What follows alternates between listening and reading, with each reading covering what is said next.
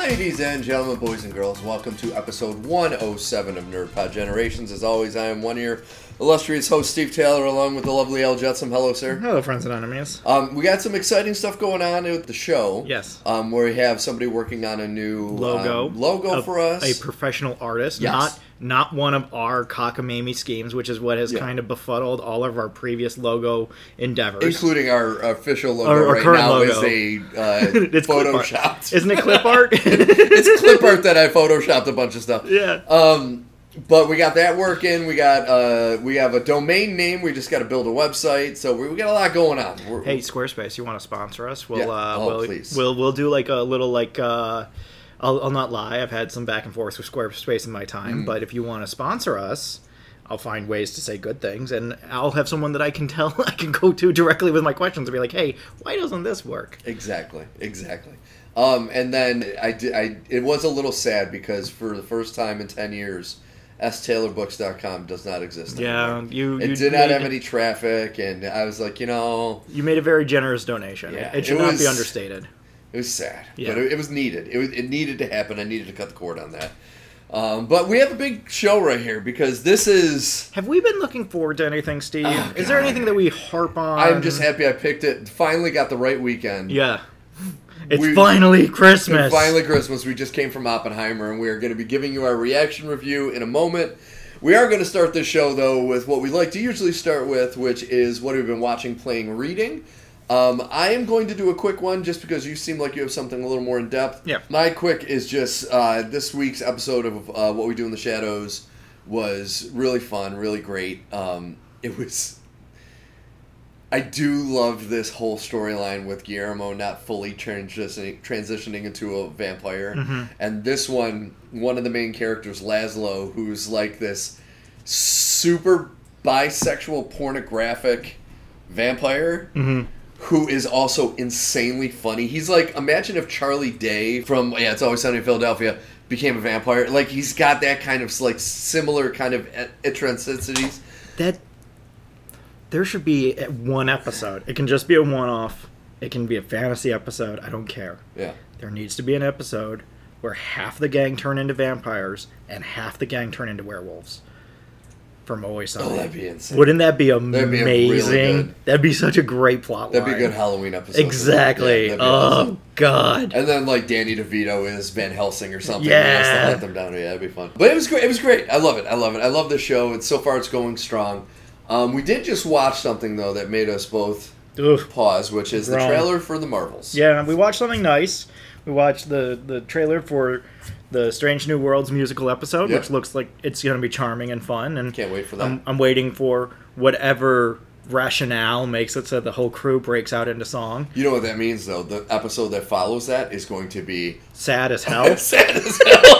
Because this looks like pure joy. Yeah. It's going to be sad as hell. Well, and it's going to be the second to last episode. Yeah, it's true. And so, because that'll be, I think the musical episode would be episode 8, and then the next one would be right before the finale. Yeah. So we'll see how that goes. Oh, I can't wait. No, so that looks fun. Uh-huh.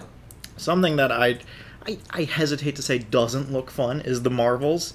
I don't want to be a hater, but I'll be honest. Both of my things I'm going to talk about are Marvel related. Mm. The Marvels in general, I just look at it and I'm frustrated that they seem to be changing the rules on everything. Again, one of the things that we talked about with Secret Invasion is that the reason that we fans are here is because of the source material. And it's not because of whatever new version you've cooked up. Mm-hmm. It's for the source material. That's what we're here for. We aren't here for whatever cockamamie bullshit you've decided to do, especially since you aren't applying to your own rules. Vis-a-vis, I texted you this. They can't even get the time right for the Secret Invasion. Yes. Because they say that they've been looking for a home for the Skrulls for 30 years. The Skrulls appeared on Earth in 1994, 1995. That put them squarely at 2024, 2025. Snap/blip was 5 years starting in 2018. That puts them at 2023. So, and Nick Fury has been gone for 5 years. They specifically say that. So you can't even do math right, is what I'm hearing from you. I'm bad at math. Yeah. And when I'm better at math than you are, this reminds me of the Washington, D.C. issue in Homecoming, where Spider-Man climbs to the top of the Washington Monument, and he's like, I've never been this high before. If you Google search tall buildings in Queens. There's over 30 buildings in Queens that are taller than the Washington Monument. Yes. To say nothing of the island of Manhattan. It's the stupidest bullshit dialogue you've ever heard, and it takes 2 seconds to disprove. Mm-hmm. It's dumb as hell, and at best, it makes him a terrible Spider-Man. But that's not what we're here to talk about. We're here to talk about the fact that they're bringing back the Accuser. It's clearly not Ronan the Accuser, but they are bringing back an Accuser, and it still looks bad. Ronan the Accuser is such a bizarre, fascinating character. Mm-hmm. The Kree in general are, right? One of the things I love about certain iterations of the original Captain Marvel is that he is in conflict with his own mission. Mm-hmm. This idea that he was sent by the Kree to spy on the humans, and he kind of connects with the humans, and he doesn't really agree with what the Kree are doing, and he's concerned that the Kree have stopped evolving as a civilization, whereas humans are continuously evolving in new, fantastic ways, and it puts him at odds with the Accuser and with Supremor, the Supreme Intelligence. We don't get any of that here. Fuck that. The Kree are just generically bad. This is what this trailer looks like is everything negative Marvel has done for the last few years in one movie. Yeah. Like everything we've complained about in one stupid humor. To the point where like they can't even get the power dynamic to make sense. Yeah. Right? So they introduce this idea that the new Accuser gets artifact similar to one that Kamala Khan has, which again, now you're tripling down on Miss Marvel as a show and the way that you did the superhero stuff there, which I still hate. And when I'm watching this trailer, I'm like, so you're still not going to do her powers right. Yeah. Like, you get to the end of Miss Marvel and you finally have her do the embiggening stuff, and you're still not going to do that here.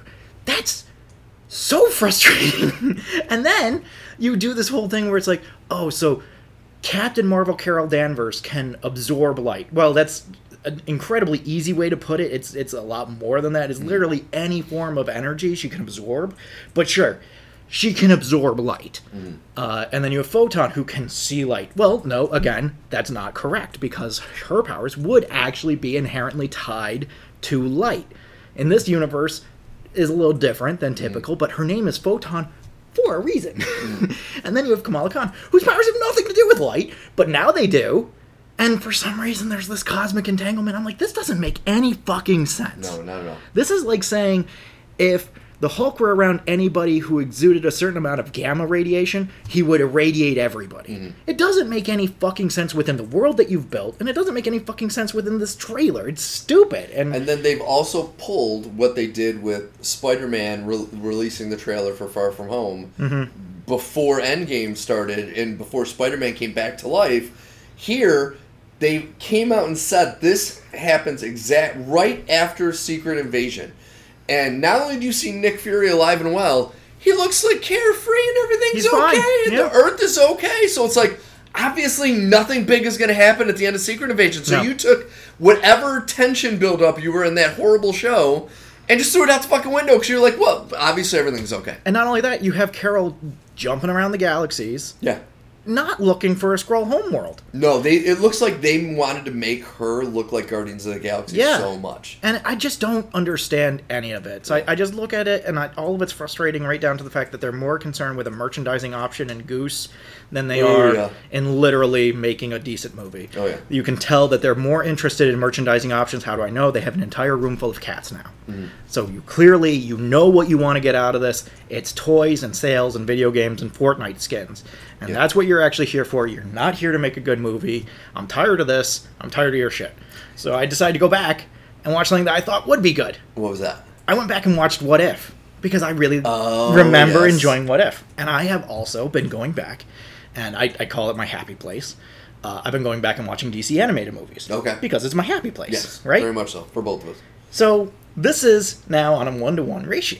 Right? You go back, you watch a DC animated movie that you saw once, and you're like, oh, I want to check that out again. You look, and you're like, that's interesting. I went back and watched Justice Society versus World War II. That's cool, and that's interesting, and I forgot that Brainiac is in this movie. This is fascinating, and it's a different world, and it's not time travel, it's dimensional hopping, because there's a different Superman, and he has no memory of any of the Marquette stuff.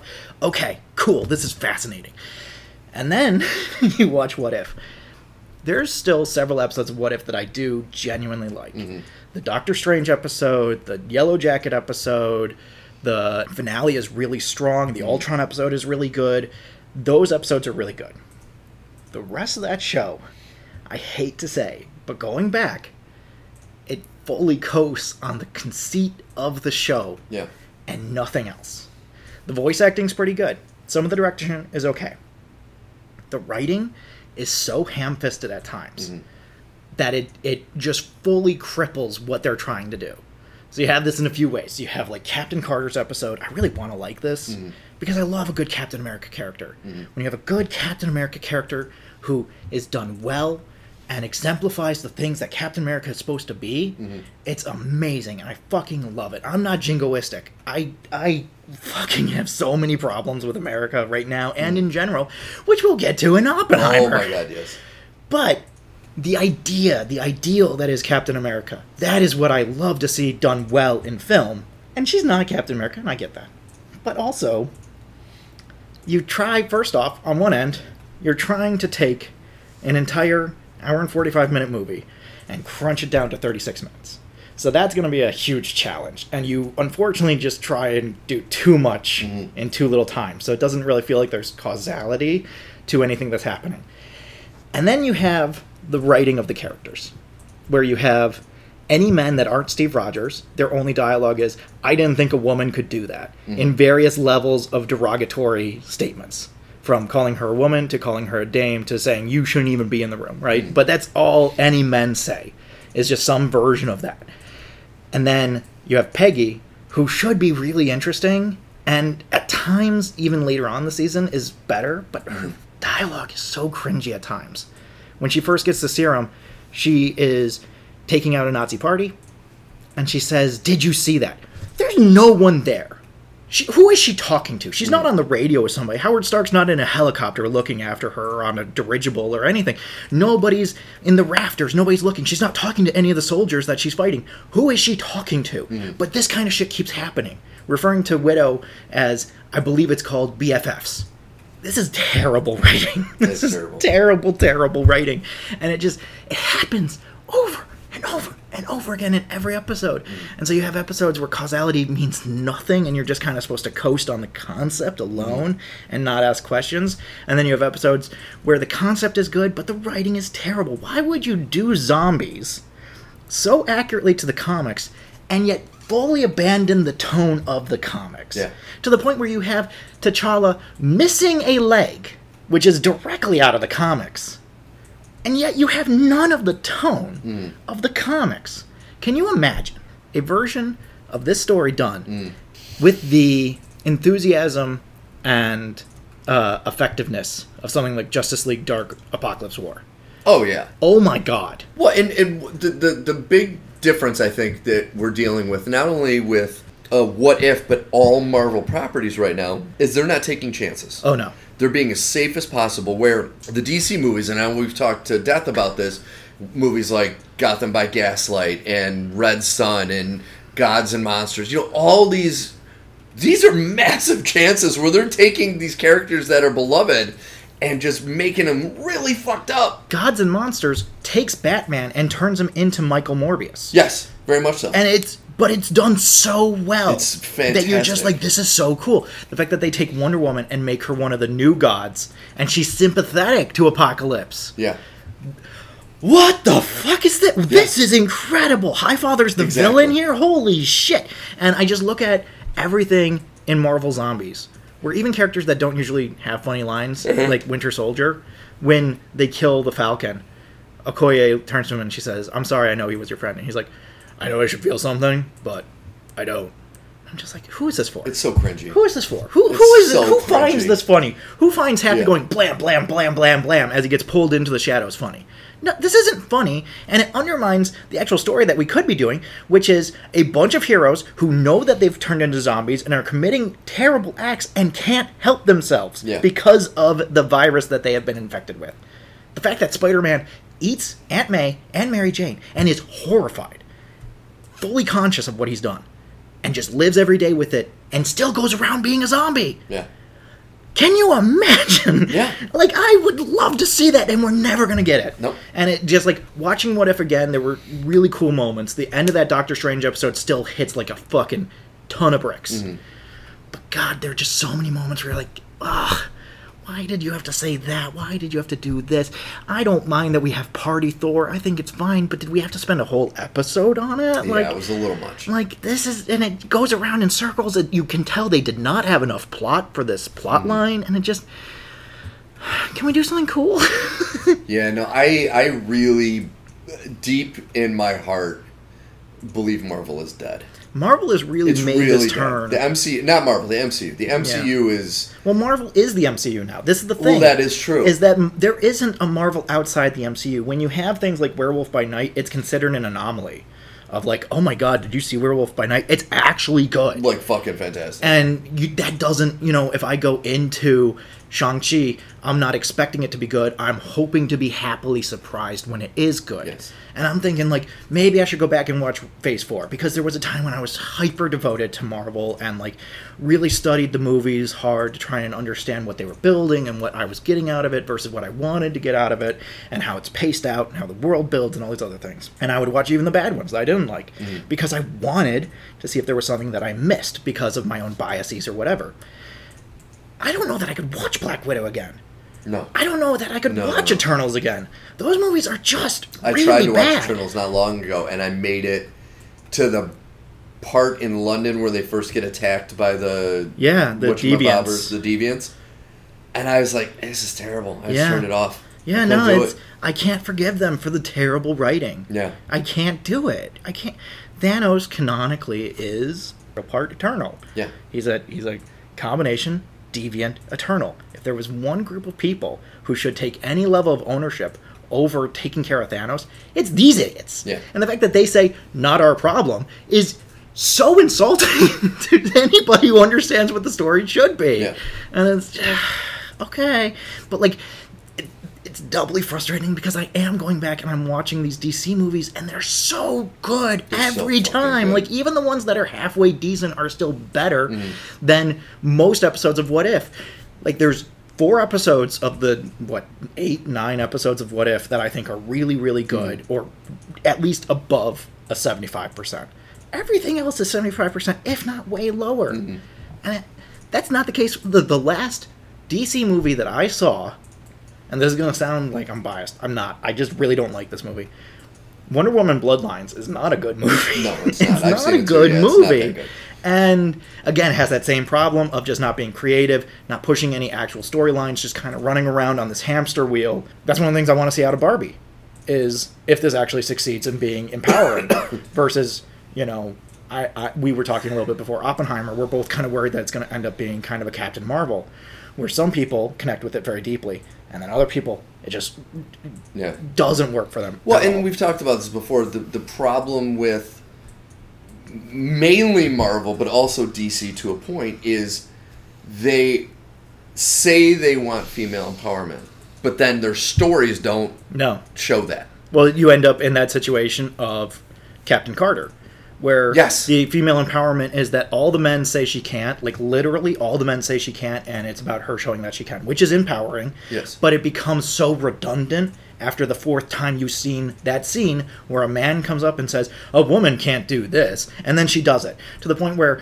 at one point she has to interrogate Zola, and Zola says, I'll give you nothing. And then it snap cuts to her saying, Zola gave me everything. I'm like, so you don't care about storytelling or pathos or character development or anything. They had that interview with Haley Atwell about her scene in Doctor Strange where she said, why would people believe that I could do this all day? And then she snaps my neck. Yeah, she gets cut in half with a Frisbee.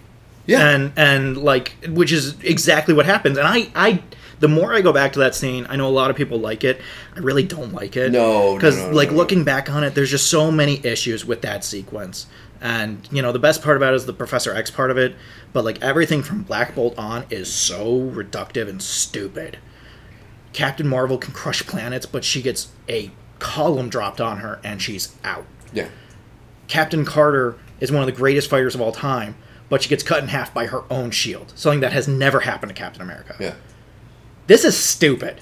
It really was. And then you get into the Black Bolt stuff and all that. This is stupid, and it's not done well, and it's ham-fisted, and I'm tired of calling Marvel stuff ham-fisted. I want you to actually try. I want you to really actually try. They don't have to. No, I know. That's the problem, is that they don't have to anymore. But I want them to. I want them to try. They need a massive failure. They need a huge flop. Because, like, even Eternals didn't do great, but it wasn't a flop. No, it still did it well enough. And same with the Ant-Man Quantumania. It didn't do great, but it still made money. We're going down, but we haven't had a Flash. That's just like a cataclysmic just crater. And Flash wasn't even that bad. We were talking about it a little bit on our it was better than most Marvel movies we've seen lately. It was fully kind of strung up by the history of that movie. The fact that it was almost canceled 3 times. The fact that they've had so many people coming in and out of the plot. The fact that Ezra Miller has a dual role in the movie. The fact that Batgirl was taken off the dock before it came out. So many things go against this movie.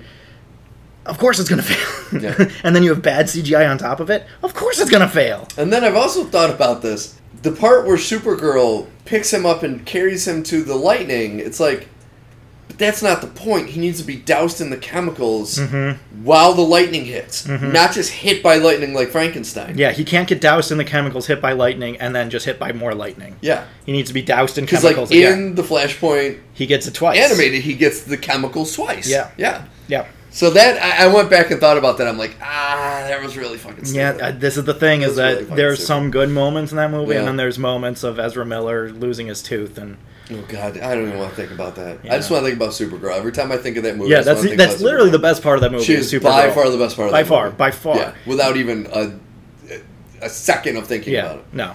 Yeah. And that movie would have been better if you didn't have one depowered Barry. Yes. There's just so many things that you could have done to make this movie better. And, that's a problem with Marvel, too. Yeah. Not in the animated ones. The animated DC movies, I really like. There's, 2 or 3 that I don't like. And the rest of them I like or love.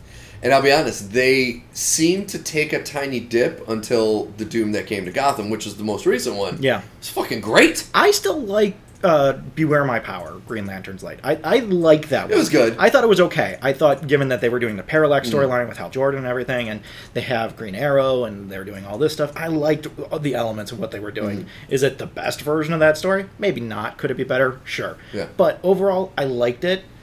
Don't watch Justice League Through Time. It's really, really bad. Yeah. It's really, really bad. Wonder Woman Bloodlines, not great. Not a wonderful movie. Just, again, reductive and redundant. And everyone else is really good. Oh, it's so fucking... And some are masterpieces. Yeah. Some are just... There are still things like Batman versus the Ninja Turtles where it's just so complicated. Yeah. I don't know who is this for? Why did you make it this way? I don't care. I'm just happy that it's here. That was a lot of fun. And it's just like, the moment Donnie finds the Batcave. Oh, he loses his shit. I'm just like, you just found the Batcave, kind of ass backwards. Yeah. And Michelangelo riding the dinosaurs. Yes. This is the best. Yes. Even Robin wanting to eat pizza. Yes. I love a hard Damian Wayne, a hard-edged Damian Wayne. But I kind of like the softer Damian Wayne that we're getting here, too. And same with Super Sons, where he has a fucking cow. God. That was a fucking great... where he throws him off the cliff and he said, I figured he was going to learn to fly. He was going to learn to fly. That was the best response ever.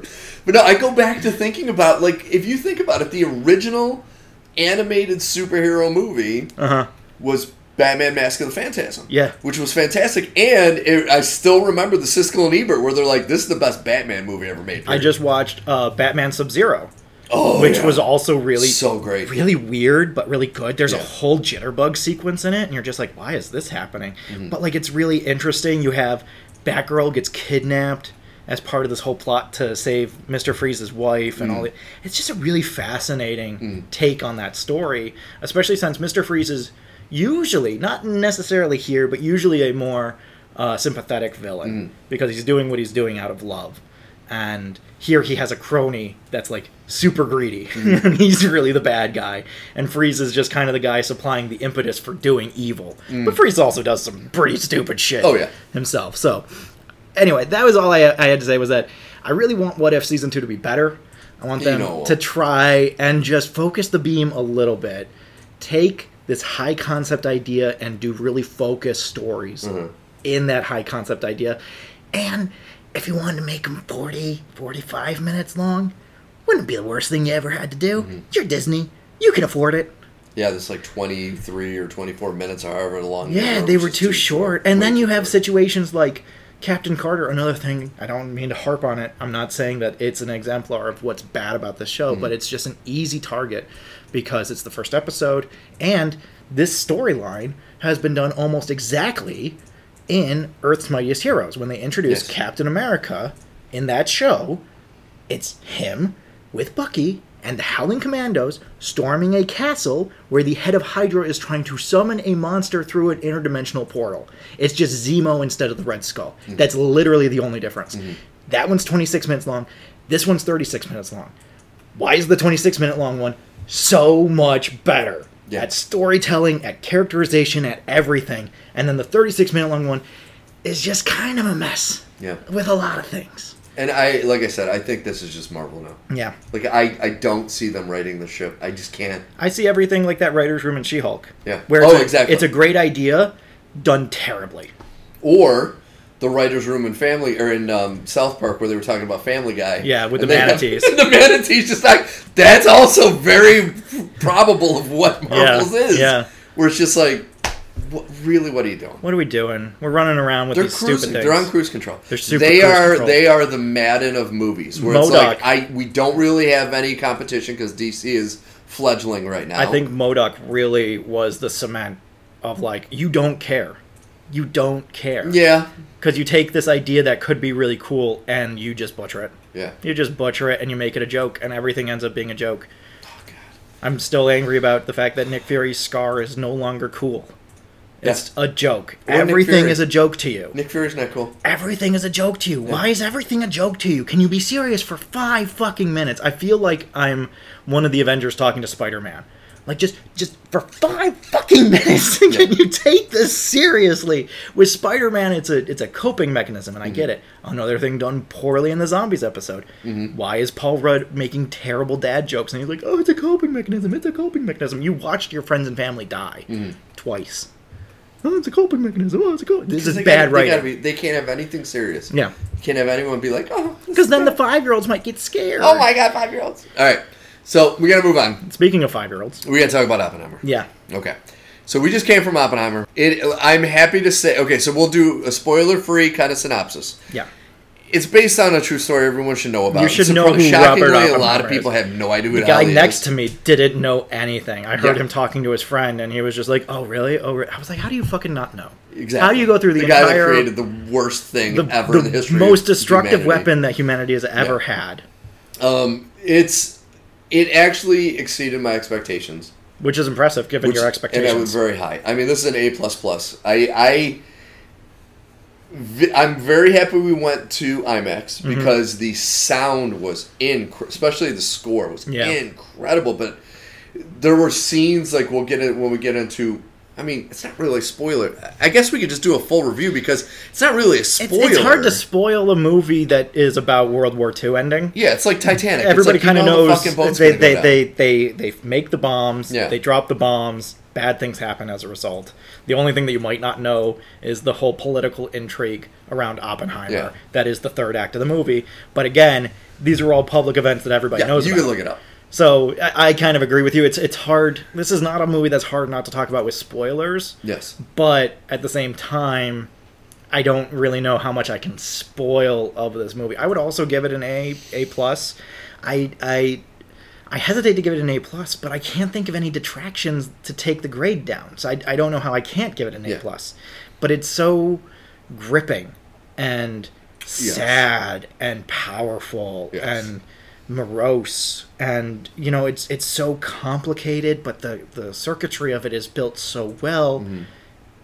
Like so many Nolan movies, you get halfway through and you're like, I'm gonna have to watch this again to kind of understand where all the strands lay.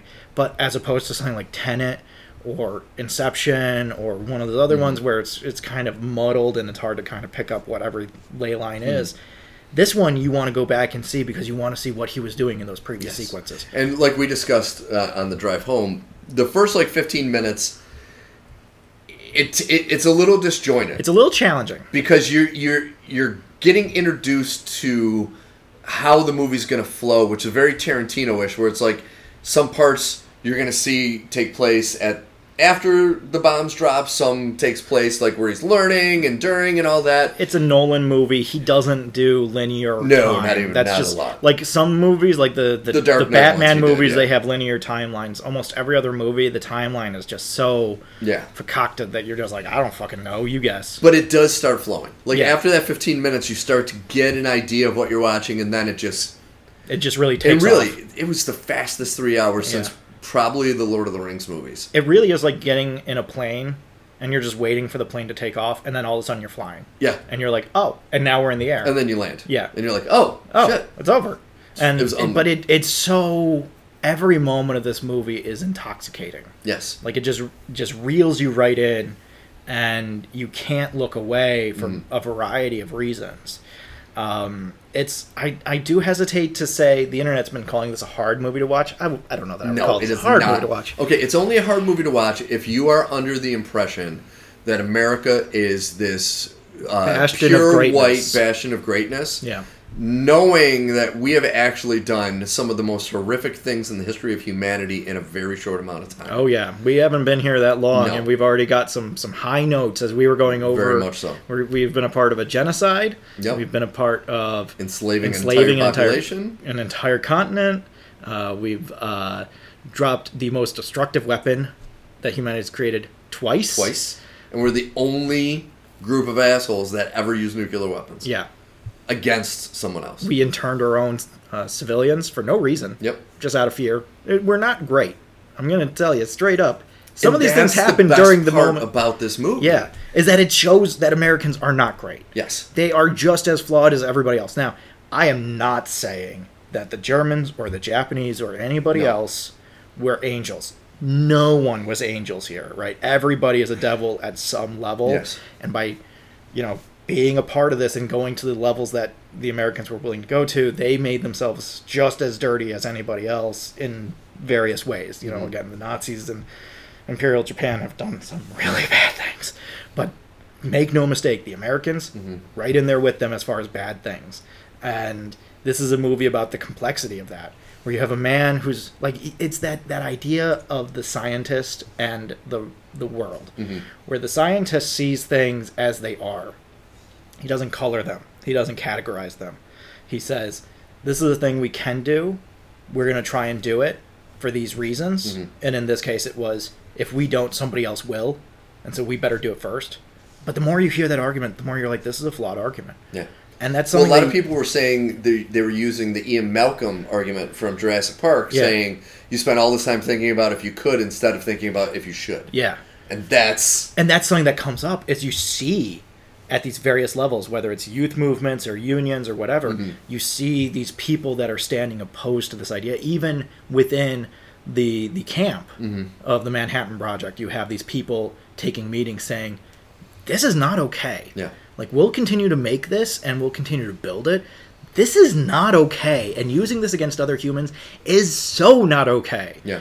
And just so many ideas and rhetoric and concepts, and it explores all of them in an effective, emotional way.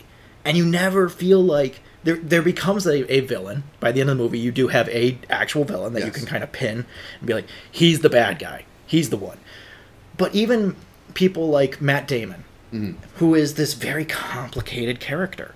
On the one hand, he represents the army. So he's doing all those things that you see the army guys do, where they're pretty much just, boot on the neck saying, this is going to happen. We're going to make this happen. But at the same time, he's also horrified by some of the ideas that he encounters as part of this mission. And he knows how villainous the American military can be firsthand. And he warns the scientists, like, you don't understand what you're playing with here. You think you do, but you don't.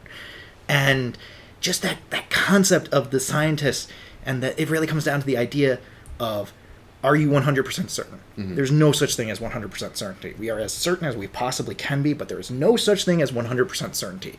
And that conflict between these two lines, where this one line wants to say, no, we're 100% certain that A, this will work exactly as it is intended, and B, it will do what we want it to and have no negative repercussions whatsoever. And then you have the scientists who are like, no, and also no. And they use that phrase a lot. There's a difference between theory and certainty. Yes. And like practical. And this is where theory ends. And the practical face of this movie, you didn't even know, was Josh Hartnett, who had easily his best performance. So much better than any performance since the Faculty. Like, so good. Like, he was really good here. And like, I have always wanted to like Josh Hartnett, but like, this was the first time that I can look at him as a performer and be like, he's great. He was fantastic. I kept on thinking, that guy looks a lot like Josh Hartnett. Yeah. But it can't be Josh Hartnett. Yeah.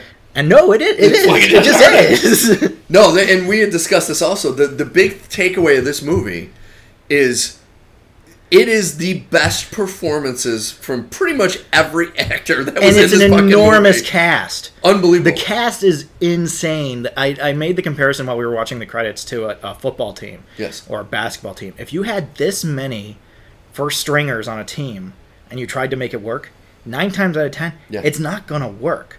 Yeah. You have Rami Malek, Oscar winner Rami Malek, shows up in 5 or 6 scenes of this movie, 4 of which he has no dialogue. Yeah, he's just a background guy. And you're sitting there like, why did you hire Rami Malek to play this one guy? It's because he has a monologue at the end of the movie that's incredible. That blows in the bad guy. Yeah. And that's, we also discussed this. The great thing about this movie is it is a biopic that turns into a whodunit, pretty much. Yeah. And like, you're putting the clues together on who is the actual bad guy. And it's like, that is such a unique take on a biopic, because it's not just about Oppenheimer. It's about how awful, and I'm not going to, I don't think, spoiler if you don't know the truth about history, Robert Downey Jr.'s character is like the bad guy. He's the bad guy. And it's like, you kind of get little hints of it. You keep wondering what's his role in this. Yeah. Right? Because he is the head of this nuclear commission, and then he goes to Harvard or Princeton and he wants to hire Oppenheimer to run a department there. And then you also find out that at some point, again, there's no dates. I think if there was one thing I would have liked is some kind of dates. I know that's very anti-Nolan. Yeah. Nolan doesn't want you to know what day it is.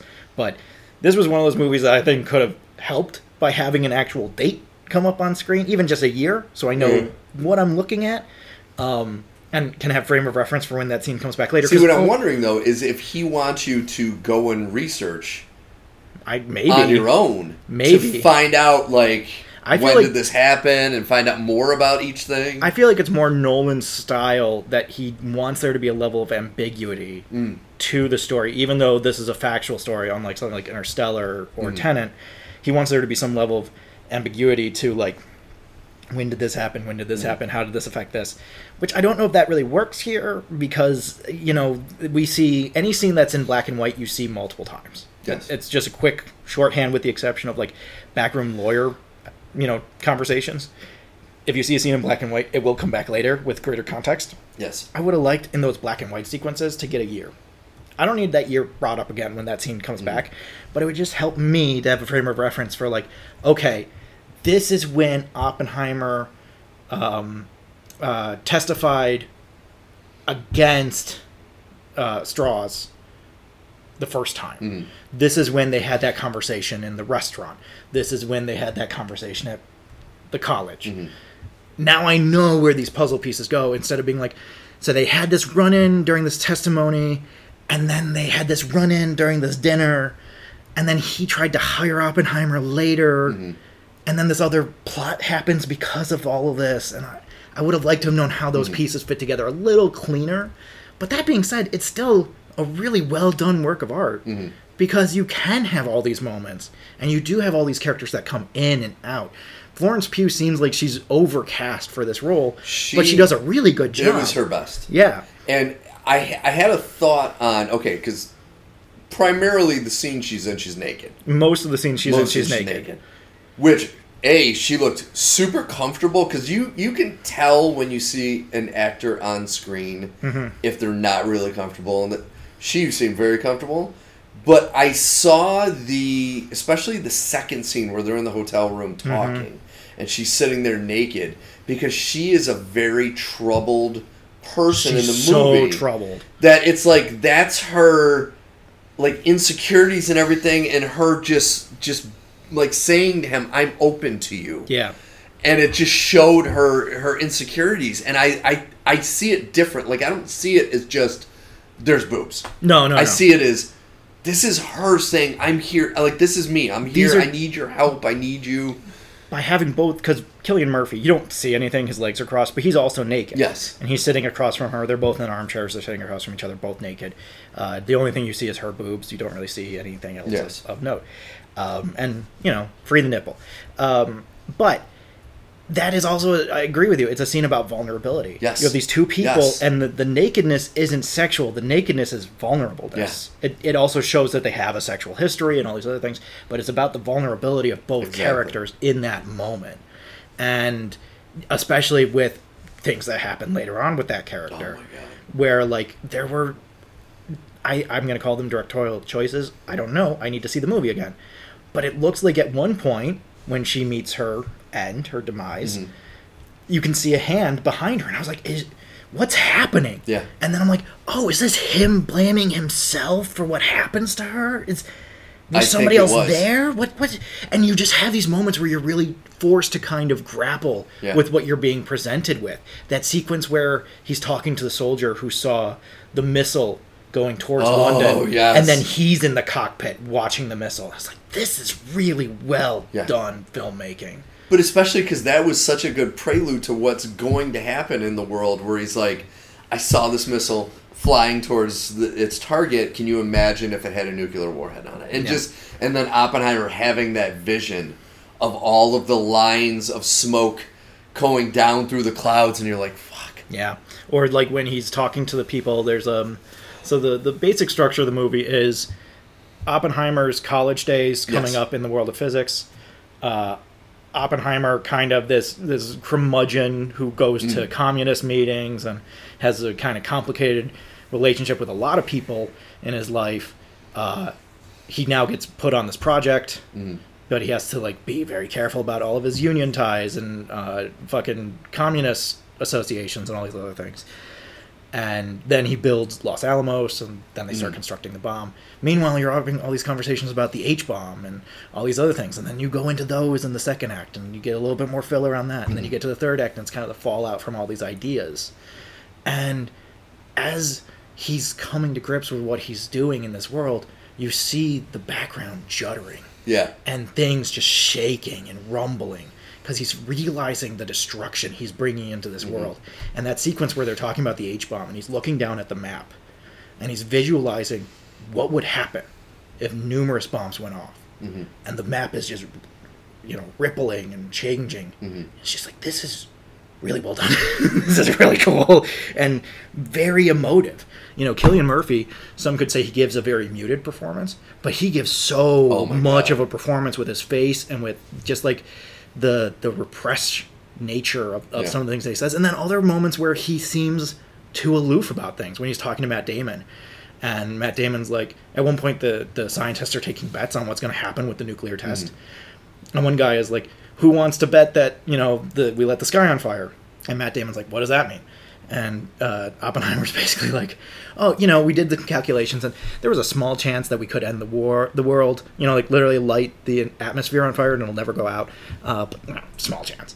And, like, he's super cavalier about it. When that chance comes up in the first place, he makes a special trip out to see Albert Einstein to be like, hey, can you check our math, please? Because we're a little worried we're going to end the world with a test. One of my favorite parts was the ending. Yeah. Where they show, because in the beginning part, you see him talking to Albert Einstein as Robert Downey Jr.'s character's walking towards them. The impetus of the entire thing is, like, there's this moment where Oppenheimer shows up, Robert Downey Jr.'s character, Admiral Strauss, and later on, Strauss wants to get revenge, and so part of this revenge is to hire Oppenheimer, and when Oppenheimer goes to the campus, he runs into Albert Einstein, and he says something to him, and this is the moment that it's planted in Strauss' brain that Oppenheimer will turn every scientist in the world against him. Because Einstein walks by Strauss without even looking at him. And we don't know for the entire movie what he said, and then at the very end, we find out what he said to Einstein. Which... that, I would say, might be the spoiler. Yeah, I won't say what he says. So I'm not going to say it, but when you see it, and it's prefaced by a great line by Alden Ehrenreich. For those who don't know, he played Han Solo in the Solo movie. Yeah. he is like Robert Downey Jr.'s assistant for the Lawyer. other kind of part of the movie. Is Robert Downey Jr.'s character is getting... He's in front of the Senate committee because he's getting... nominated for a cabinet position. Cabinet position. With the... Was it... Not Eisenhower. It's... It was... Yeah, it was Eisenhower, wasn't it? I think it was Eisenhower, yeah. Cabinet. Yeah, because JFK opposed him. Yes.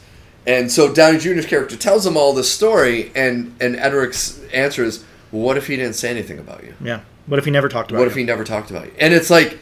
That was, and then seeing the end, it's like that was such a powerful moment. And that metaphor that he says is like, that's the whole point of all of this. Yes. Is that the entire time you guys have all been talking about what does this mean for you, and he doesn't even care about you. He wasn't thinking about any of you guys at all. He was thinking about this stuff. Yeah. And the entire time, that's all he was thinking about. Yeah. And you do have that kind of like scientific blindness of like the scientist who's so hell bent on trying to find out if he can do something to Ian Malcolm. Mm-hmm. Regardless of any potential fallout. And then you have all the other scientists who are kind of running around being like, but this is a big problem and you run this place, so we'd really like if you kind of stepped up and said, hey, don't do this. Mm-hmm. You know, we have this bomb. Let's show them the test. The test should be enough, and we don't need to actually kill anybody. And then the U.S. Army is like, no, the only way this works is if we kill people. Yeah. And I've heard this argument in history classes. Do you drop the atom bomb? Do you invade Japan? What level of loss of life are we really talking about here? It's an impossible question. Both answers are terrible. Yeah.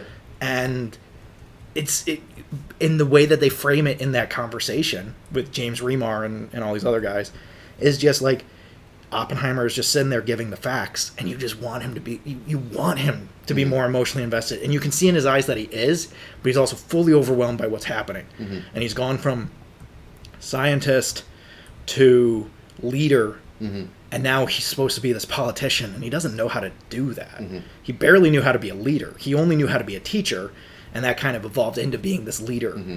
But he always had this more professorial approach to all of his peers and everything. And now it's like, no, now you have to get into the world of politics. Now you have to go in and make points and assertions and all these other things and be the loudest voice in the room, even when everybody disagrees with you. Mm-hmm. And instead, he kind of just gives his opinion, and they decide to do what they're going to do, which was what they were always going to do in the first place. Yeah. Which was also kind of his concern. Oh my God. Was that they were always just going to do what they wanted to do. I loved... Okay, so and I knew he was in this movie, and I knew he played the character he did, but it still was surprising when we saw Gary Oldman as Harry Truman. Yeah, that was shocking. And he was only in it for like 5 minutes, but it was phenomenal. This is the thing. Everybody in this movie, with the exception of a few roles, is in it for like 10 minutes. Yeah. David Dashmalian shows up. Oh, that's right.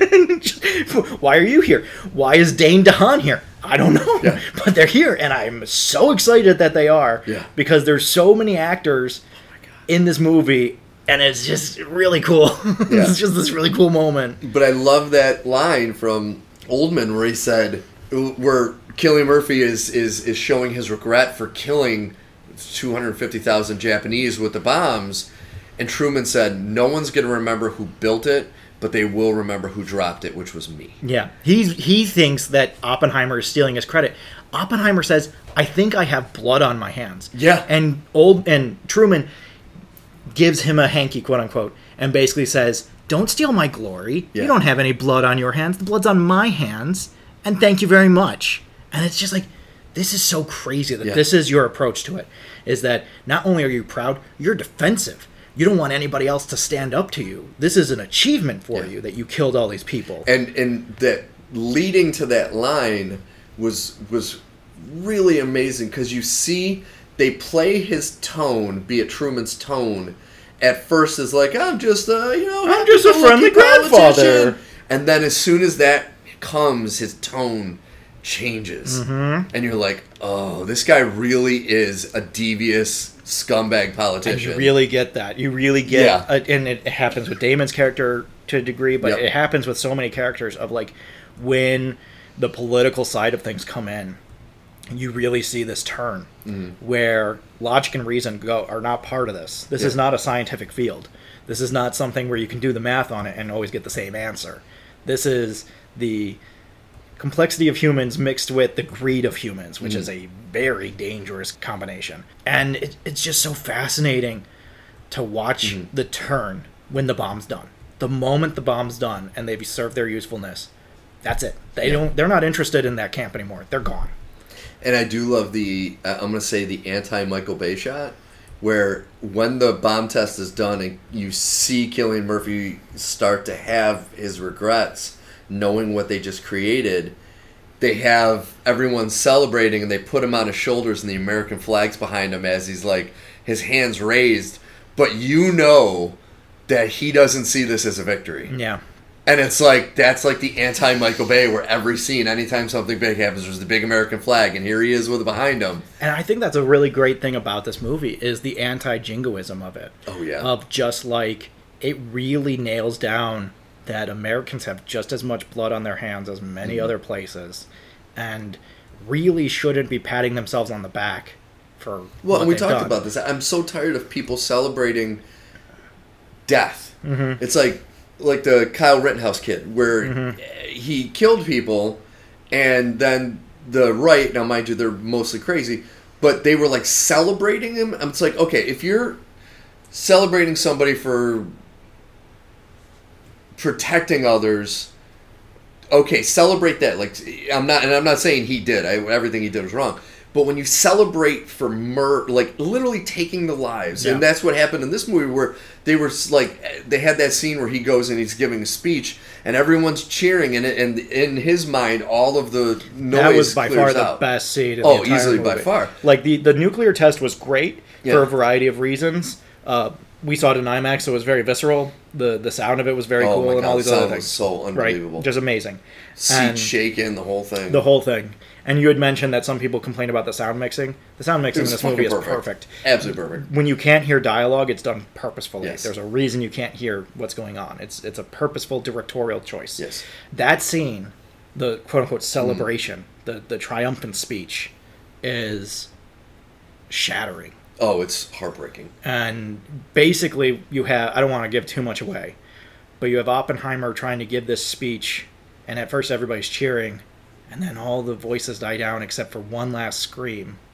And then you still hear like chairs moving and stuff like that, but everything else is silent except for this really loud rumble. Yeah. And then you see the flashing, and then they start pretty much, making it look like the bomb is going off in this room.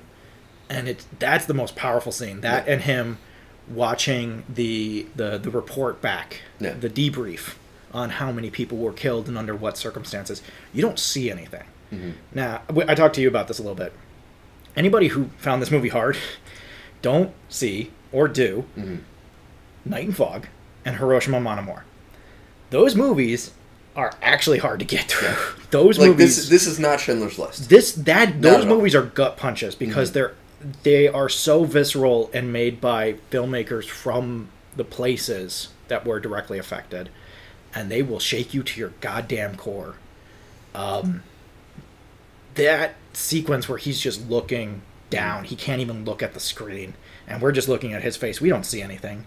We don't see any of the horrific images. They're just described to us. And you have the reaction of all the other people in the room gasping and everything.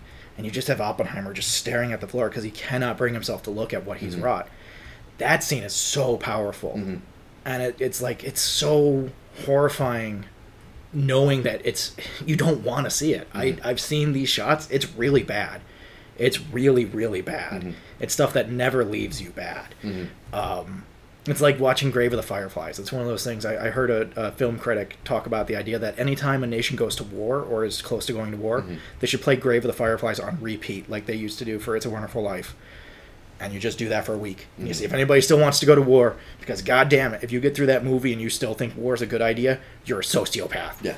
And just like screws loose. Like there's so many powerful moments like that in this movie, and it's done so well. It doesn't glorify any of it. No, there isn't any glory to it. This movie, like I've not always, but over the last couple decades, I've come to the conclusion that I think the worst decade for this country was the 50s. I think you're right. And it's because it laid the foundation to what we are now with all of the distrust and all. It all started in the 50s because that's where the hyper-Christianity kicked in. That's where, everyone that had any idea that was against whatever conservative Christianity was deemed communist or whatnot. No one could have free thought if it wasn't the thought. And it's like that all started then, and we're seeing that now. And you get a taste of that in the huge. beginning of this movie, where the professors are just trying to form a union at Berkeley. Yeah.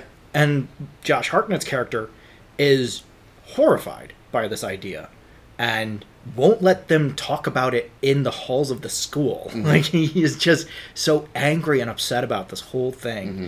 And you just get this sense of the dread and anger that was just so pervasive at the time that just became cancerous in the next 10 years. Yeah. And we're still dealing with that. Oh, absolutely. I fully agree with you. We're still, still be dealing with that. In 1954 or 55, they put Under God in the Pledge of Allegiance. Mm-hmm.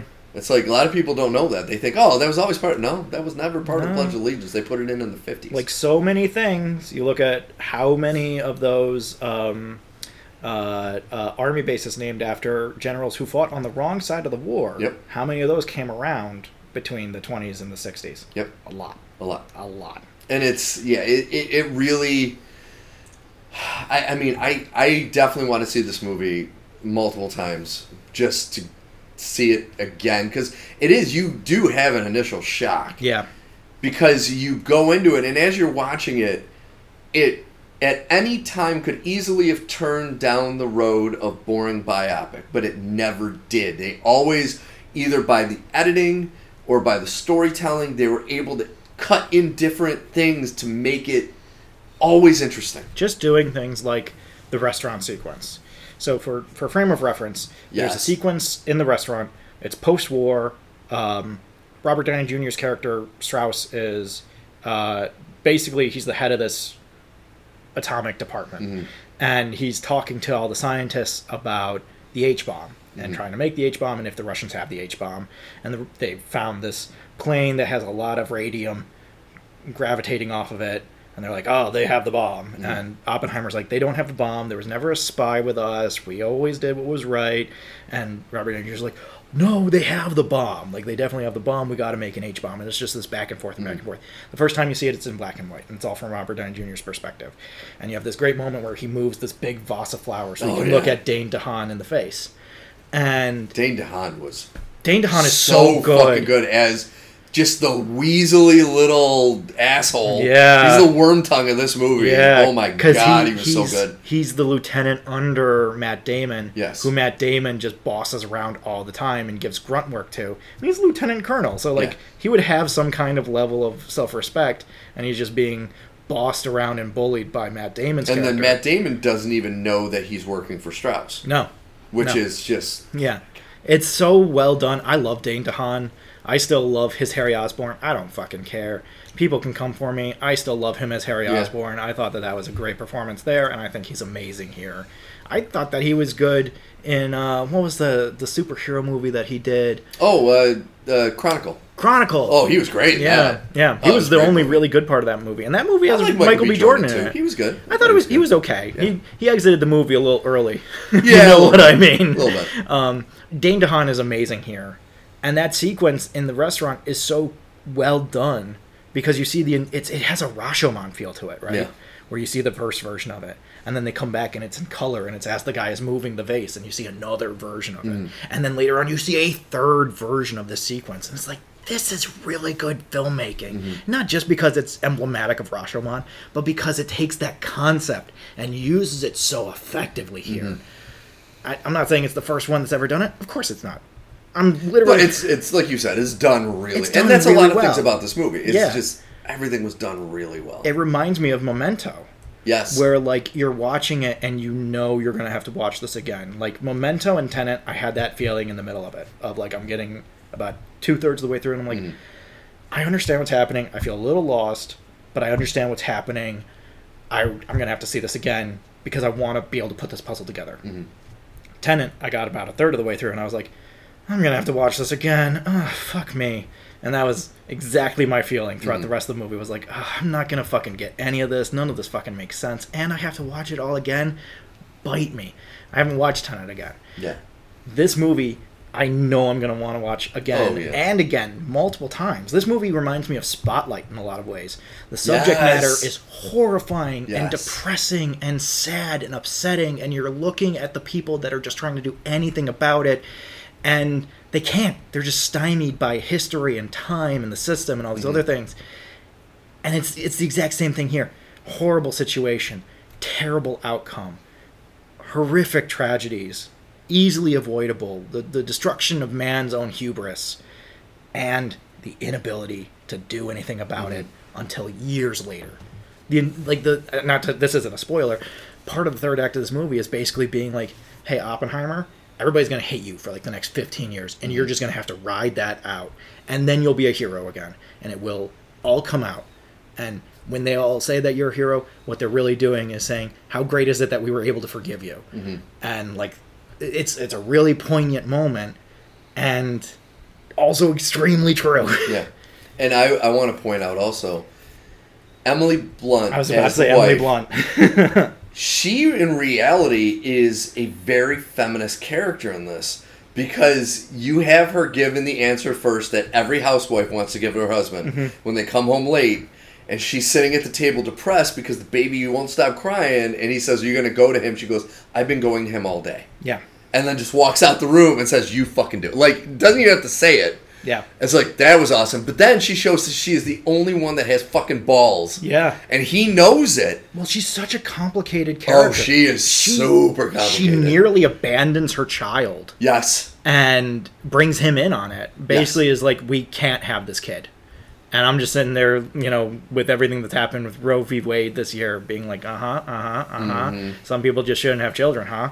And because he got her pregnant while she was still married. Yeah, so they had to get married. And it just becomes this whole thing where she is clearly not supposed to be a mother. Yeah. She doesn't have the I'm not saying that this is, in the same way that not all women are supposed to be mothers, this woman is definitely not supposed to be a mother.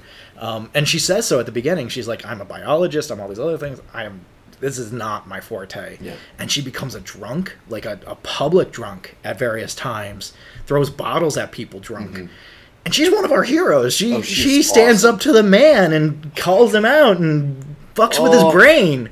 That scene is so great. It's when she goes up against Jason Clarke. Yes. And they're just going head to head. At first it looks like he's going to run her over, and then she's like, nope. She ends up laughing at him. Yeah. And basically being like, this is your plan. This is your plan to railroad my husband? She knows it's always Robert Downey Jr.'s character. Yeah. And she's like, are you guys fucking blind? Are you fucking dumb? She says, are you fucking dumb? It's him. And that's when she throws the bottle because they're not listening to her. Yeah. And she's like, somebody's got to have balls. Yeah. And I fucking loved her character. So many moments when she turns to him and she says, you have to fight. Yeah. You can't sit back on this. You have to fight. Yeah. And the entire time she's right. He should have fought on so many things, and he never did for a variety of reasons that all ended up being the wrong reason. And you just look at all those moments where, like at the beginning of the movie when he's interviewing at whatever Strauss's college is, he's like, oh, your house will be over there. And it's for your wife and your kids, right? You have 2 kids.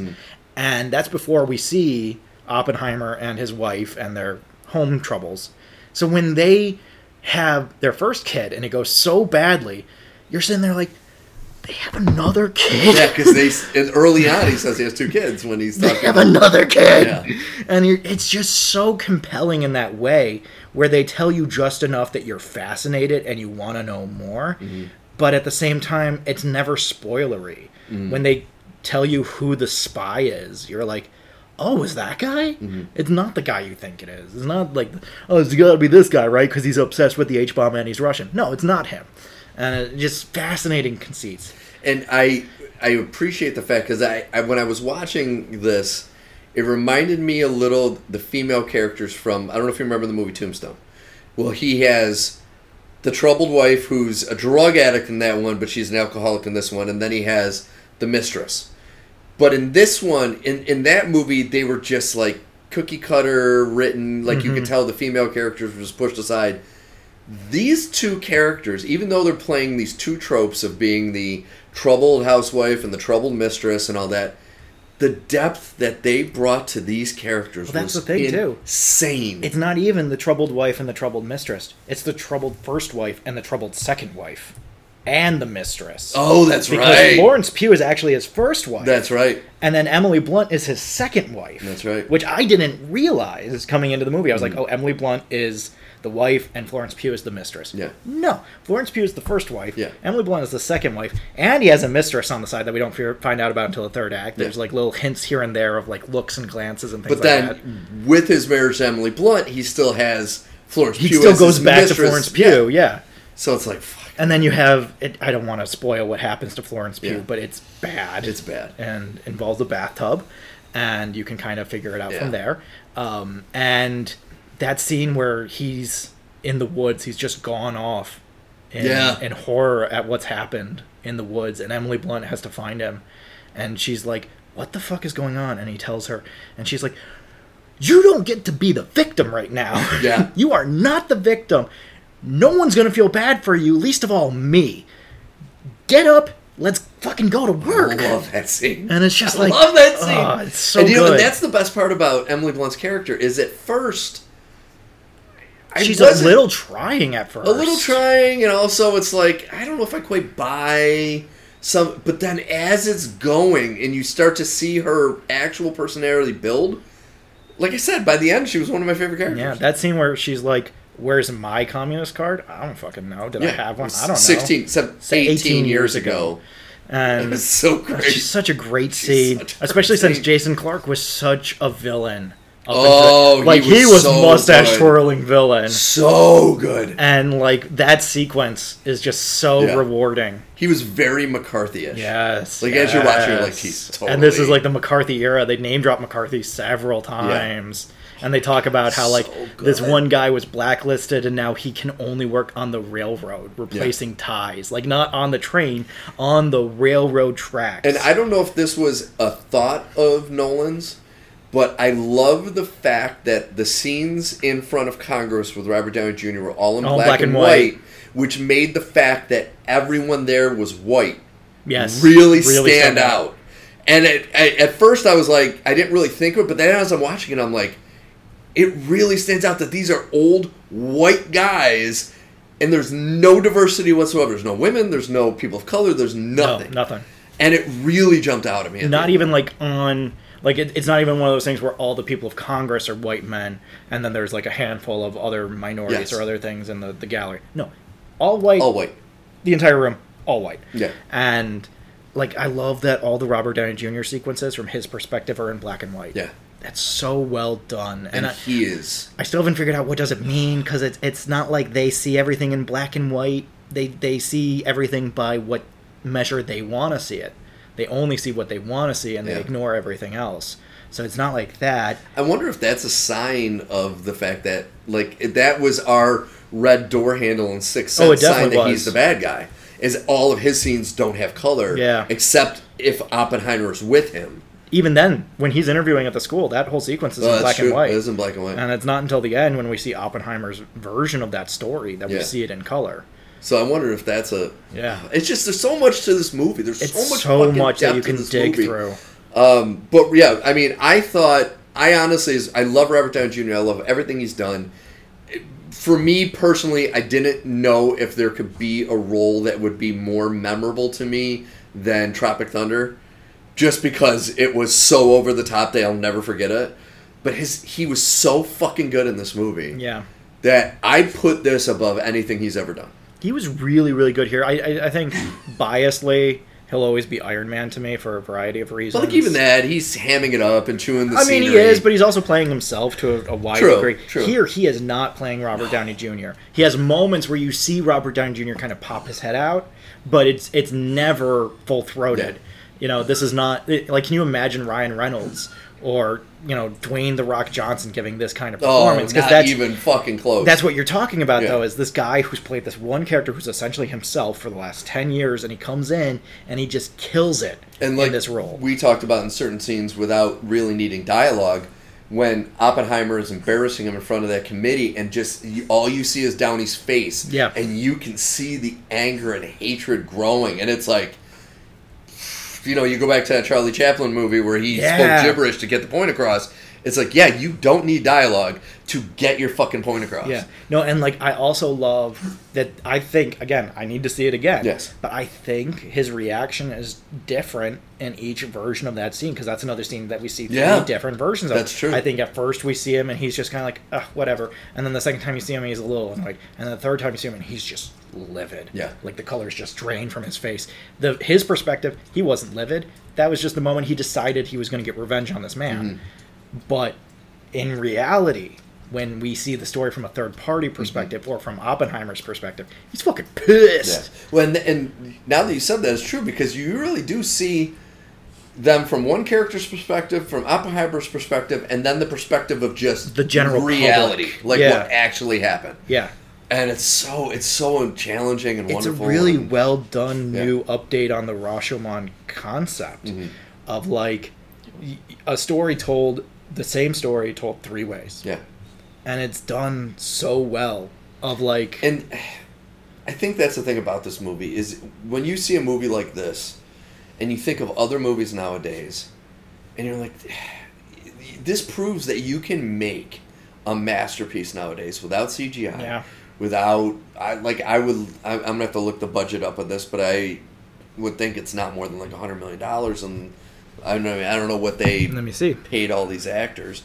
But they were able to take this concept and this story and just through genius writing and great storytelling, and then once again the sound mix or sound effects were fantastic, the orchestration was fantastic.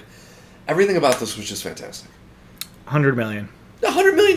That's nothing nowadays. They make fucking that's they've a made drop back in the bucket. most of That's their an indie movie. Yeah, they've made most of their costs back in the first weekend. Because Yeah. I think it's right now it's trending at like 80 million, something like that. And this is the type of movie where I think the Barbie movie is going to have its time and then it might fizzle. This is the type of movie, kind of like a Titanic, that will hang out in the IMAX theaters for a while. I think both could. Honestly, I think the Barbieheimer effect could last a few weeks. It depends on what the public reaction is to both films. If the public reaction is negative to one film, I could see it petering out. But if both movies are seen as good movies, I could see people going to see Barbie one day and then going to see Oppenheimer the next week. The only reason I say that about Barbie is I think it can be seen as like a summer blockbuster movie. Oh, yeah, definitely. And there's so many of them coming out. Like, there's still a shit ton of movies coming out. I mean, this movie's also going to be re-released in December near the Oscars. What, Oppenheimer? Oppenheimer. Oh, yeah. Because this movie, I mean, Barbie might be too. I haven't seen it, so I can't speak to it. I wouldn't be surprised if Barbie at least got a directorial and a script nomination of some kind. But Oppenheimer certainly will get absolutely. Numerous. This thing... And it's definitely going to be nominated for Best Picture. I mean, how could it not be? Oh, it's got to be.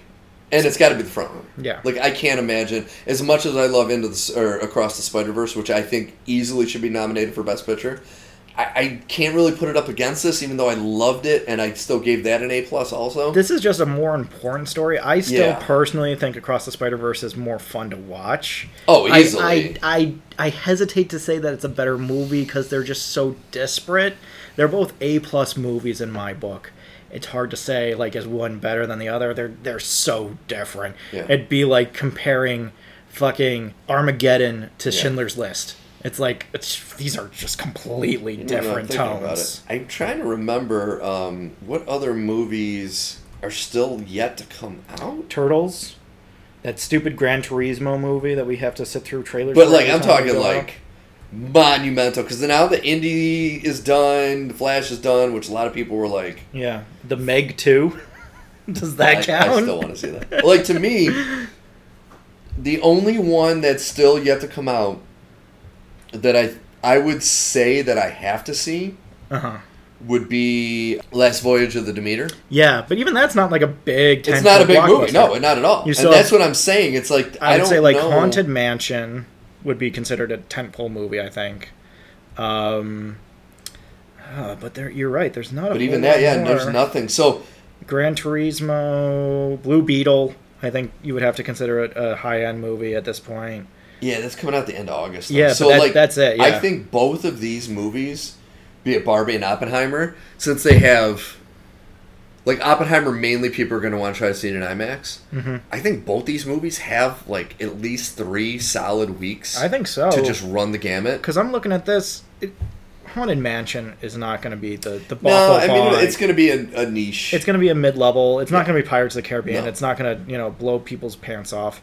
I think Ninja Turtles could be big, potentially. But it's also going to be niche, though. I don't know if it's going to be niche. I'm pretty excited about it. I've heard a lot of good things online. There's a lot of buzz. So I don't know how niche it is. I don't know that I would necessarily put it on like a Blue Beetle level, but I think the Ninja Turtles are no longer the most... I mean, they're literally the most successful independent comic book series, but it's hard to say that they're an independent character at this point because they're so big and ubiquitous. So I would still say that might dethrone it, but that's 2 weeks from now. Yeah. So I could easily see Barbie and Oppenheimer at least getting 2 weeks of run. After that, you have the Meg. The Meg's not going to DC one of these two. No. That'll be in and out of theaters. Yeah, no. That's not going to last. The Meg is for China. Let's be real here. There's certain movies that come out every year that are for China. That one is made for China. That one's made for China. Elemental. Everybody's like, oh, it's making a comeback. Is it? It's making a comeback overseas. Yeah. That's where it's making a comeback. Yeah, no. So I honestly, through the rest of this season, I don't see another movie that's like a big... Because this is... And I think that's what made this weekend such a standout for people. Yeah. Is because both these movies were so anticipated. Yeah. And to have them both... And honestly, they both just destroyed Mission Impossible. Oh my god, yeah. It had one fucking week. They and it's dunked like, how on Mission can Impossible. And not only that, because you could have those people that are like an older crowd to say, well, Barbie movie's not really for me, I'll go see Mission Impossible. Well, now they'll be like, no, I want to go see Oppenheimer. Mm-hmm. And so it's like Mission Impossible is just like, yeah. we're done. Like, everything about Mission Impossible is hilarious to me. Like, nothing against Simon Pegg and Haley Atwell, and I'll throw Palm Clementif in there too. I have nothing against these people, right? Everything against Tom Cruise. Because, like, fuck him. But I find everything about MI7 so funny. Yeah. It's so funny to me because first he has this whole kerfuffle with Nolan where Nolan has bought out all of the IMAX showings the week after MI comes out. So Tom Cruise is like, oh, I was really relying on that IMAX money. Ooh. And then the writer's strike happens and the actor strike happens and now he can't promote the movie and he goes to SAG and he's like, but please, can I promote the movie, please? And they're like, no, fucking no. You can't scab and get like a special accommodation to scab. You just can't. Yeah. And now he's going to just, like, nobody's going to remember that Mission Impossible came out this year. You know, it's not like Fallout where everybody was like, oh, there was, like, a few good movies, but Fallout was, like, really great. I really love Fallout.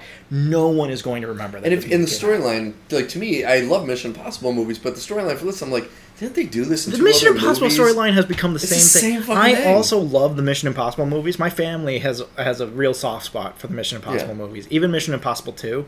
It's got its moments. There's elements of it that will live in infamy in our house. Mission Impossible 2 gave us Hugh Jackman as Wolverine. So if there's any positives... It did. Yes. It did. Otherwise, we were going to get Dungaree whatever. Dungaree Scott. Yeah. Yeah. And, but I will always remember that Mission Impossible 2 gave us the greatest line that has lived in my family's history when Sir Anthony Hopkins, Academy Award winner, Sir Anthony Hopkins, now 2-time Academy Award winner, is briefing Ethan Hunt on the mission. And Ethan Hunt's reaction is, sounds difficult. And 2-time Academy Award winner Anthony Hopkins turns to him and says, well, it's not mission difficult, Mr. Hunt. It's mission impossible. We got to remember, though, Anthony Hopkins also was in Transformers: The Last Night, which was horrific. That's true. Oh, it was so fucking bad. That's true. It was so fucking bad. But, like, all Mission Impossible movies are effectively the same plot. To the point where I think it was either 3 or 4 had a joke about how the plot is always the same. I know 3 definitely had a lot of jokes about the mask and everything that went on with that. Literally, these movies are not made for plot. They're made for stunt sequences. And that's it. That's like the only reason to see these movies is for whatever stupid thing Tom Cruise is going to do. Yeah. I love Simon Pegg. I'm glad that he has a franchise that pays him regularly every few years. I'm excited that Haley Atwell is getting a high-profile chance to be in something. Unfortunately, it led to her briefly dating Tom Cruise, which had to have been a nightmare. Yeah. Yeah, with all the Scientology. Yeah. But I still look at this movie and I'm like, I'll get it when I get it. Yeah. I'm not running out to see it. Well, I'll be honest, because even Fallout, The only thing I really loved about that movie was the bathroom scene. Yeah, where Henry Cavill reloads his biceps. It's like, other than that, it was okay. It's pretty good as a Mission Impossible movie. Me, the only one, like, I like them all. The only one I can say that I truly love is Ghost Protocol. I think 3 was my favorite. 3's great. With Philip Seymour Hoffman. 3's the most underrated of all of them. It's a J.J. Abrams movie. Yes. It's actually really good. Also, Michelle Monaghan. Anytime Michelle Monaghan shows up in anything, I'm like, oh, you're here? When I was watching Pixels. And I was like, is that Michelle Monaghan? Yeah. No one told me Michelle Monaghan was going to be here. Which I watched last night in my alternate state of mind. How did that go? It was awesome. I loved it as much. I still really wish that ending with Hubert was not a thing. I know. That movie could have been so much better without that ending. That ending, the last 5 minutes of that movie, tanked so much goodwill that I had for it. The ending of that movie is Adam Sandler and his writer friends saying, "Would it be funny if Josh Gad screwed Hubert?" It's like, but it makes no sense within the context of the movie. But that's Adam Sandler. Yeah, that's Adam Sandler. Come on. I know. But anyway, so back to Oppenheimer. Love it. I give it an A++. I think it'll win every Oscar. It should. If Robert Downey Jr. doesn't get his first Oscar for this, then there's a problem. Him, Emily Blunt.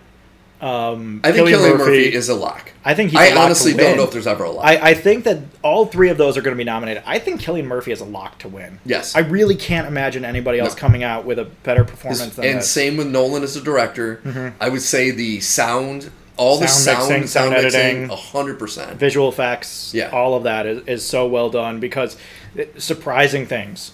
You know, like I haven't done enough research to know the full story, but I've heard that the nuclear explosion in the movie was practically done without nuclear fallout. They basically just got a really big bomb together and blew it up. But then you do have CGI, like the maps and other things, and the rumbling behind him, and all these other little touches that really effectively elevate. Some of that had they said there was not. He said there was not one CGI shot in the entire movie. Really, not one. I'd like to check his math on that because you check it because he said a lot of the cutaways and the shaking, they literally just shook the camera.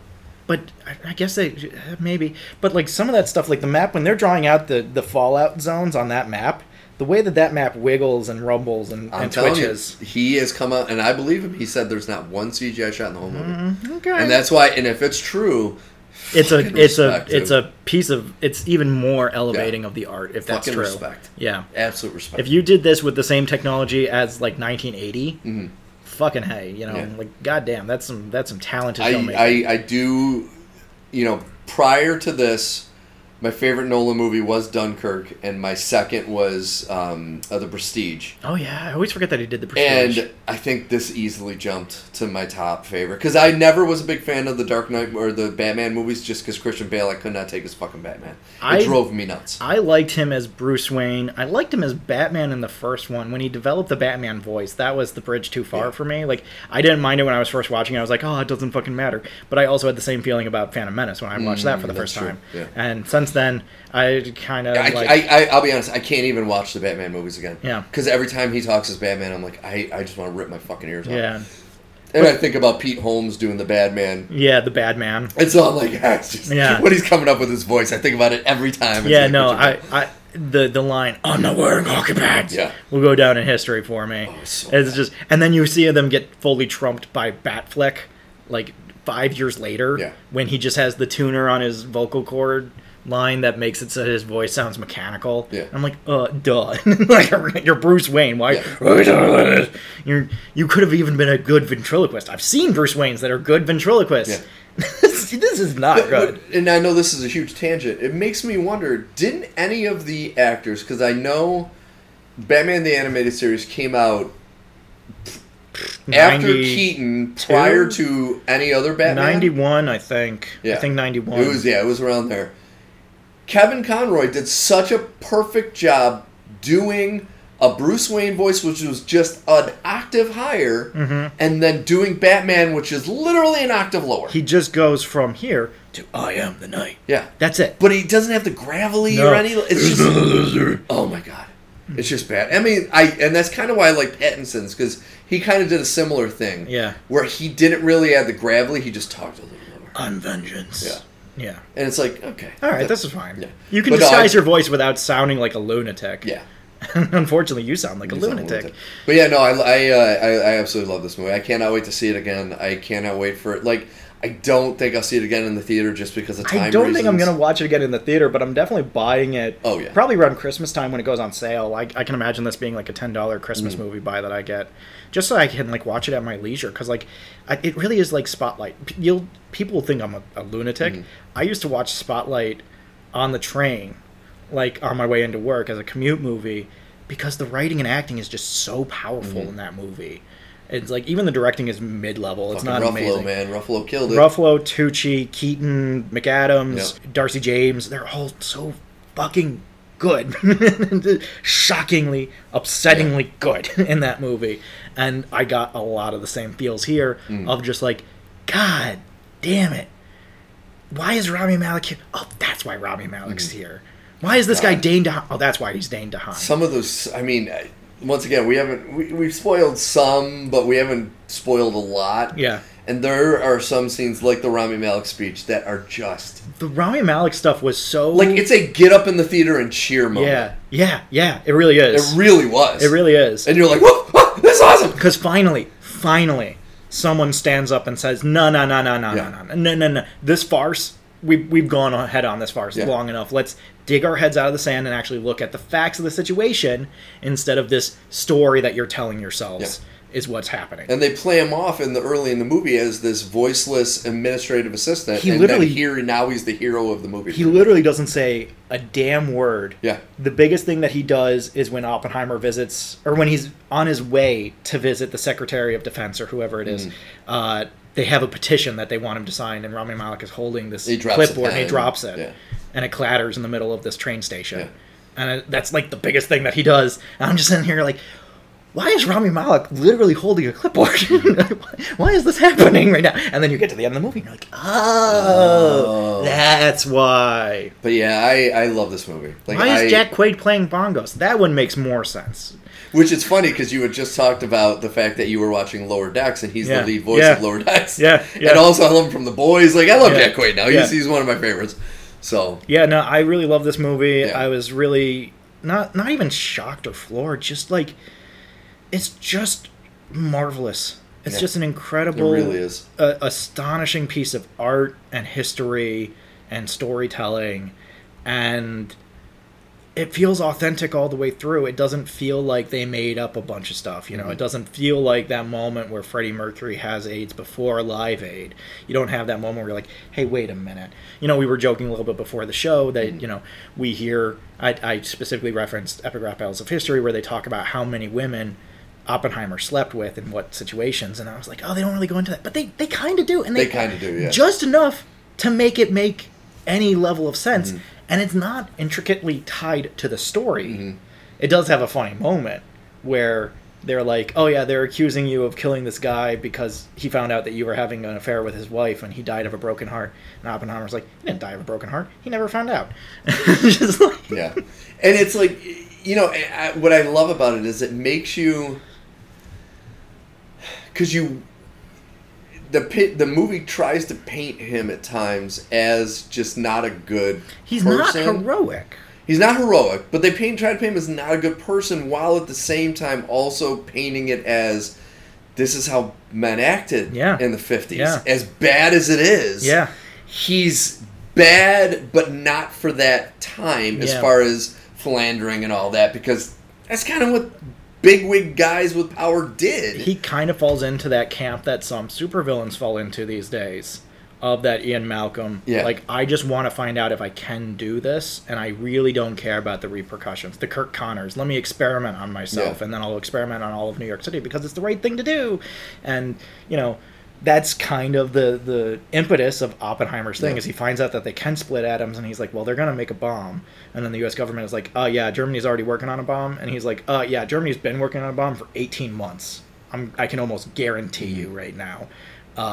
And we got to work on our own bomb, I guess. And he's not enthusiastic about making a bomb. He's enthusiastic about the science that will lead to making the bomb.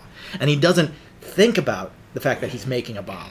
Yeah. To him, it's just this is what they're asking us to make. It's not my trouble what they do with it. I've just been asked to make the thing. Mm-hmm. So I will make it and trust them to do the right thing. And unfortunately, the person he was trusting is the U.S. government, which is not a great individual or entity to trust.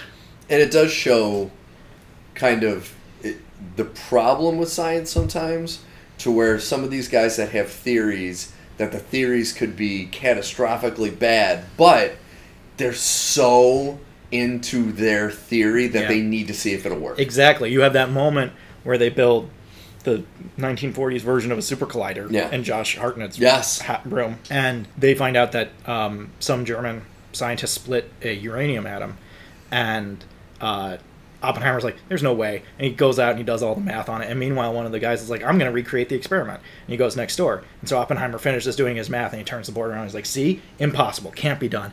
And Josh Hartnett's like, that's great. We just did it. Yeah. So this is the difference between theory and practice. Yeah. And that's the moment when Oppenheimer is truly gripped. Yeah. And he says, I need to see how far this can go. And he doesn't think about what that actually means. He really is like an anti-hero. Yeah. Because you want to root for him, but you're also like, hey, he kind of did a horrific thing, and he's also not a good person. And you keep on cheering for him to stand up and do the right thing, and he never really does. No, never does. He never really does. His wife does, and his friends do, and his colleagues do, and other people that look up to him do. He never really actually stands up and takes account for what he's done or anything that's happened because of it. And Robert Downey Jr.'s character brings that up. He's like, if he gave him another chance, he would do it all the exact same way, because he's not remorseful about what's happening. He was more interested in just seeing if he could do it. Mm-hmm. And it's a really well-made movie. I really, really did enjoy it. It's so good. All right. Well, that was our review of Oppenheimer. We've got to get moving on because we have been talking for way too long, but we hope you enjoyed it. So once again, this has been NerdPod Generations, episode 107. We really hope you enjoyed it. And please go out and see this movie and go see Barbie and go see Strange New Worlds and go see... I'm not going to say go see Secret Invasion, but we will be talking about... Take the time that you spent on Secret Invasion, or that you would spend on Secret Invasion. Go watch something better. Yes. Because we're going to have to sit through Secret Invasion, and then we'll just tell you that it sucks. Next week's going to be rough. You don't have to do that. Mm-hmm. Yeah. We, unfortunately, will carry that burden for you. Yeah. But please come back, check us out next week. We will be catching you up on the last 2 episodes of Strange New World and Secret Invasion. That TV tsunami is running. Whether the TV tsunami is coming back. Do Witcher season 3 or season 5 too. Or that's its own thing. Yeah, that's a whole other thing. So once again, if you want to know about us individually, ain't nowhere you look me up right now. No, you can't find Steve anywhere, but you can find me at judsonstudios.work under the Bronx Division tab.